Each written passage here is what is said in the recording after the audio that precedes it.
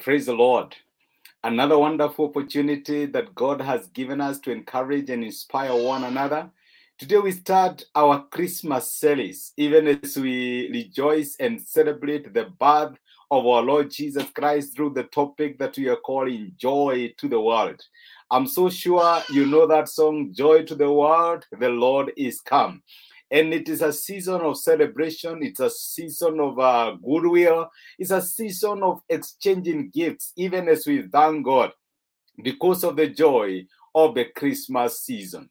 Here in Kenya, we normally commence the Christmas season when we celebrate our Independence Day, which we celebrated yesterday and which continues to be celebrated in this nation today, being a Monday because it fell on a Sunday.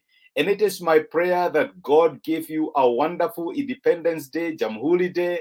You are able to celebrate and you saw God together with you and your loved ones. It's an honor and a privilege from God to be able to see one day after another. And his faithfulness has carried us through and has brought us this far. Blessed be the name of the Lord. And today, even as we think about this series of Christmas, I want us to think about the true meaning of independence. And one of the things we know and we admit as Africans is that independence does not have the same meaning maybe it has elsewhere.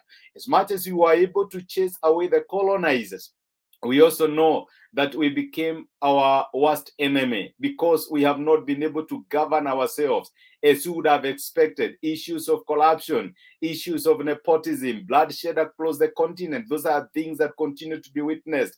And so it means that what we yearned for, we were not able to get the freedom that we were looking forward to get.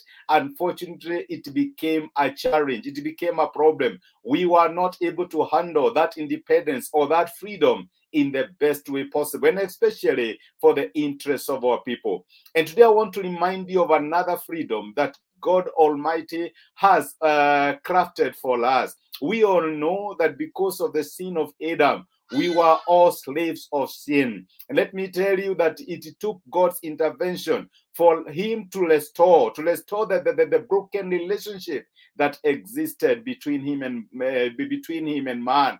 And that is why Jesus came. Jesus was born a freedom fighter. He was born to come and restore the freedom that we lost in the Garden of Eden, like what the scripture says in the book of Galatians chapter 6 and verse 14. But when the fullness of the time had come, God sent forth his son, born of a woman, born under the law, to redeem those who were under the law, that we might receive the adoption as sons. He was born as a freedom fighter. He was born so that he can give us freedom from the power of sin that had exercised grip over us. Let me tell you that no matter what freedoms we get, we also realize that within us there are passions and cravings that often sabotage us. How often do you come across people who say, I do not think I can forgive myself. I never thought I can do such a thing. Yes, because within us there are passions and cravings that can master us, and unless God helps us, we cannot free ourselves from them. Sin is a law. It governs all its subjects. That is why no matter your self-will and determination not to do some things, you find yourself doing the very things you say that you will not do. Why? Because you are a slave to sin and you cannot help yourself. Jesus was born as a freedom fighter. He came during Christmas to redeem those who are under the law of sin, those who were bound by sin. He came to seek and to save the lost. He came so that he can restore our communion with God, not for a day, not for a week, not even for self-sabotage, self-rule, but for all eternity, that we may never become slaves of sin, never answerable, maybe never been held to account because of the things that we did, as long as we put our trust in Jesus Christ. I know we know of independence fighters that we think about, that we talk about, that we were taught in school about.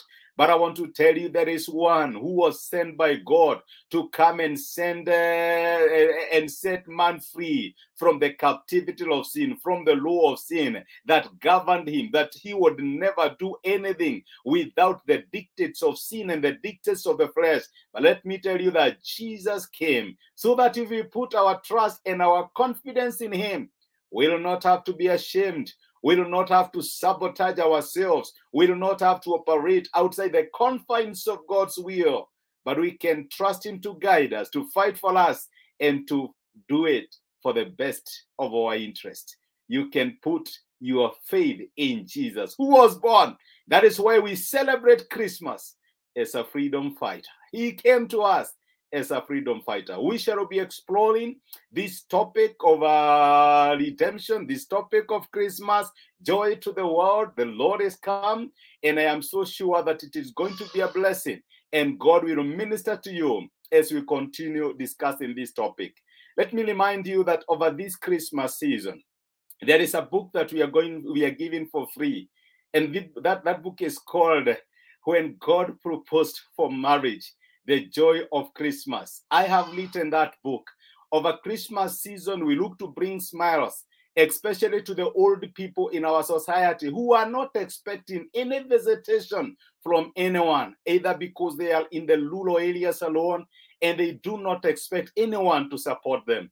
My friend, my brother and sister, if you would wish to partner with the Charles Peter Inspirations in this particular grace, kindly send your contribution to the pay bill number that is given there, 5160809. Account number, put your name, and you shall receive an e-copy. That is a soft copy of the book, the story of Christmas. That is when God proposed for marriage, the joy of Christmas. And let me tell you, it is a fantastic book. You will be blessed and you will be encouraged. Let us pray together. Our Father and our God, in the name of the Lord Jesus, we thank you because of speaking to us and encouraging us today. Thank you because of reminding us that Jesus was born as a freedom fighter to come and save them, those who are under the law of sin. And even as we start our Christmas service, we pray that your presence will be with us, that God, you will guide us and will show yourself strong on our behalf.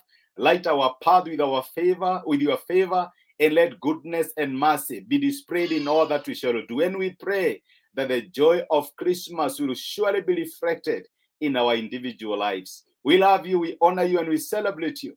For this we ask in Jesus' name.